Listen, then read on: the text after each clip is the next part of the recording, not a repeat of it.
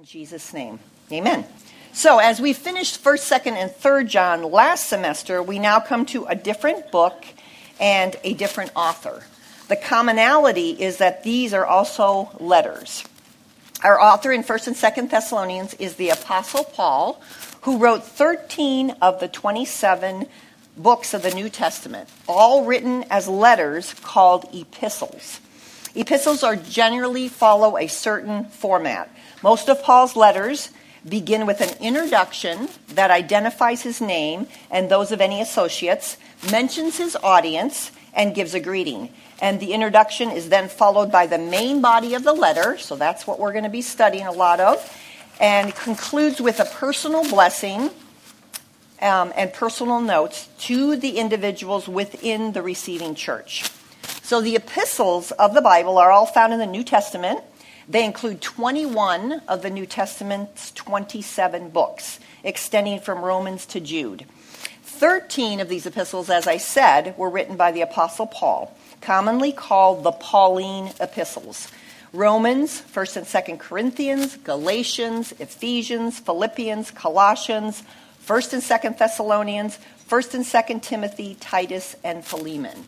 And then within that group of Pauline epistles is a subgroup labeled the prison epistles. So this is a little history for you guys.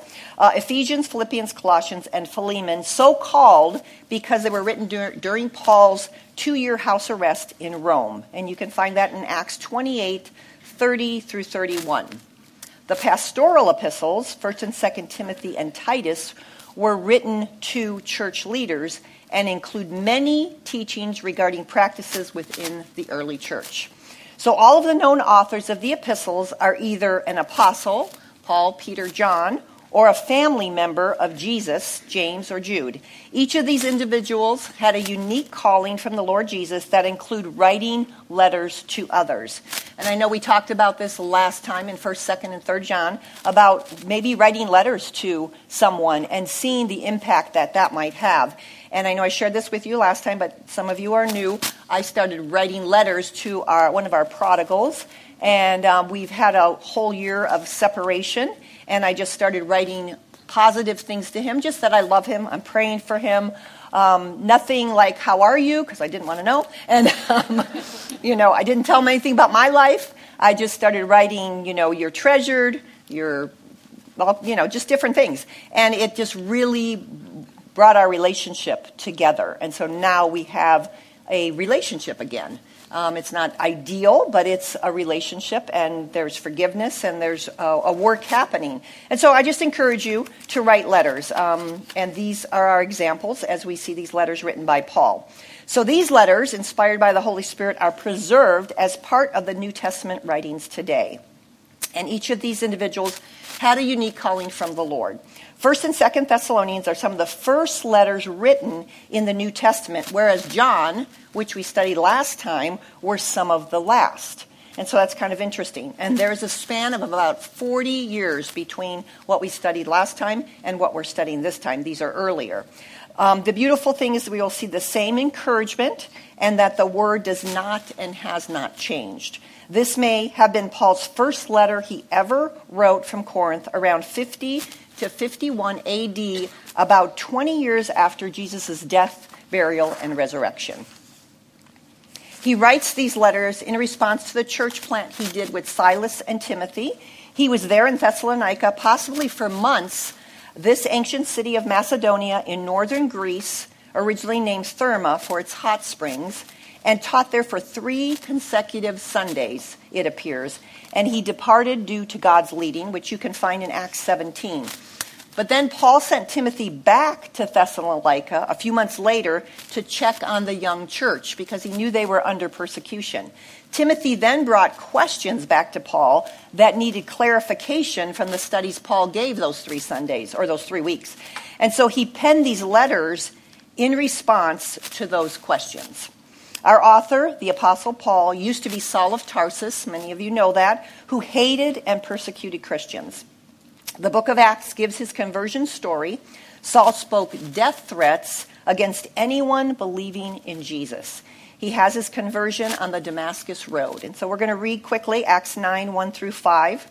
Then Saul, still breathing threats and murders against the disciples of the Lord, went to the high priest and asked letters from him to the synagogue of Damascus, so that if he found any who were of the way, meaning they were following Jesus, whether men or women, he might bring them bound to Jerusalem.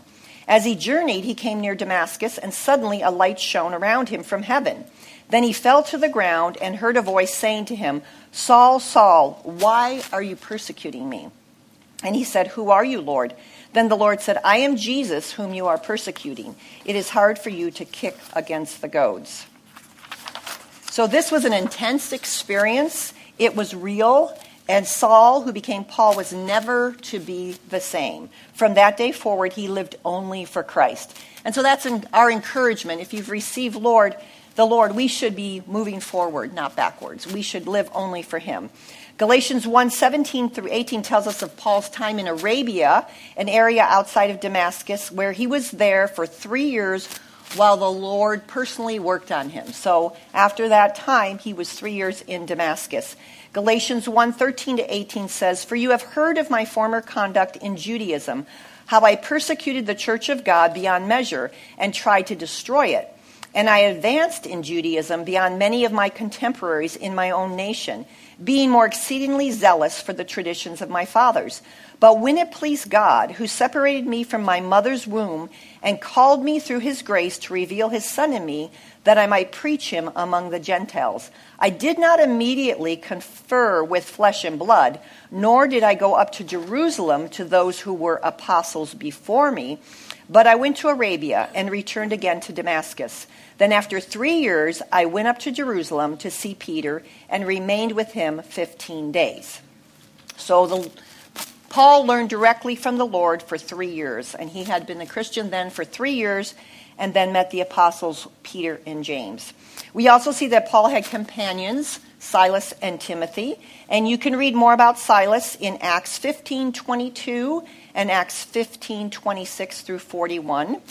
And there is much more information on Timothy in the scripture that you can certainly do your research on. We're not going to go into all of that. Paul and Timothy had a very close relationship, and one of Paul's final letters was written to Timothy from prison. And you're going to discuss these men in your group, whether you're in a homework group or non-homework group today. Back to the church in Thessalonica. The church was primarily Greek and used to worship idols. Because of the misconceptions that Christ's second coming will occur soon, the first book's primary topic is about what happens when people die, about their loved ones who have died, and about how Christ finally returns. The idleness of the followers became an issue. We're going to be addressing that. These people tended to depend on the church, so this needed to be addressed. In 2 Thessalonians, Paul reminded the congregation to rejoice, pray constantly, and remain loyal in the face of persecution. So Paul wrote to a newly formed young church in Thessalonica, and as we will see, although they were new to the faith, they could handle what we might consider deep doctrinal truths on the rapture and the second coming of Christ. And so they could handle it. He felt they could handle it, so we certainly can handle it. So this study is also a great complement to the book of Revelation that we are going through on Sundays. While the human author is Paul, it's important, and we will truly see that the gospel of Jesus Christ defined his life, and he lived for Christ. More importantly is that the books of the New Testament were inspired by the Holy Spirit. And so we can speak of the human author, but we must remember that all of the books of the Bible have a single divine author. So now we're going to get into a little bit of practical application. These two books can be applied to many life situations. In 1 Thessalonians, it gives us the confidence as Christians that dead or alive, when Christ comes back, we will be together with him. That's in 1 Thessalonians 4:13 through 18. This is just a quick little overview. It assures us as Christians that we won't receive God's wrath, and that's what we're talking about on Sundays. So that's in 1 Thessalonians 5:8 through 9. It instructs us how to walk the Christian life daily, 1 Thessalonians chapters 4 and 5. And in 2 Thessalonians, we also see some key themes of practical application for us as believers. Believers will endure suffering at times for God's kingdom, so we're not immune from man's wrath, 2 Thessalonians 1:5. Believers must be wary of the enemy's deception, 2 Thessalonians chapter 2. Believers need to remain busy during doing God's work, 2 Thessalonians 3:6 through 15. And then let's quickly look at the differences for 1 and 2 Thessalonians. 1 Thessalonians shows us that Christ comes in the air for the church, the rapture, chapter 4, verse 13 through 18, whereas 2 Thessalonians shows us that Christ comes to the earth with his church, the second coming, 2 Thessalonians 1:10. 1 Thessalonians speaks of a sudden rapture that can occur at any time. And yesterday I came in the house, and I knew the rapture hadn't happened, but it almost looked like it did. Our daughter was there before with her son, and I saw 2 cups of tea that were partly drinking. The lights were on, her phone was there, her purse was there, her car was there, and I was like, wow, this kind of looks like the rapture might have happened. And I'm like, I'm really tired, I need a nap. So I'm going to take a nap even if it did, so I can be ready for what's coming. But they were out with someone else, but it was just, they ran out real quick, and it was kind of funny. I was like, wow, this looks kind of cool. So that's what it's going to be like. Not for those who know the Lord, though. So 2 Thessalonians tells of a certain crisis that is part of a predicted plan, and that's called the tribulation. 1 Thessalonians obviously can occur today. 2 Thessalonians can occur only after certain events. And so we'll see twice what the will of God is for our lives in 1 Thessalonians. 1 Thessalonians 4:3. For this is the will of God, your sanctification, that you should abstain from sexual immorality. So Paul made it very clear what the will of God was for the Christian. The idea behind sanctification is to be set apart. And God wants us to be set apart from a godless society and culture and its sexual immorality, which is all around us. We are to have holiness, a sanctification of heart and life. 1 Thessalonians 5:16, 18 says, be joyful always, pray continually, give thanks in all circumstances, for this is God's will for you in Christ Jesus. So it isn't easy to rejoice always, pray without ceasing, and in everything give thanks, but it's God's will. And so God will empower us to do that.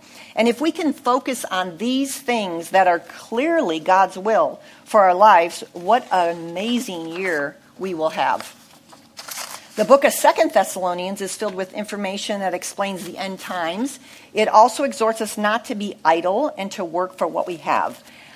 There are also some great prayers in 2 Thessalonians that can be an example for us on how to pray for other believers today.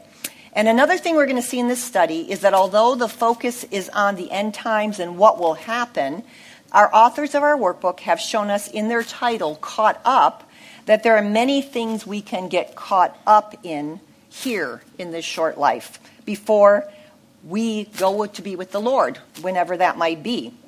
Our own grand finale, we all have one. We don't know when that will be.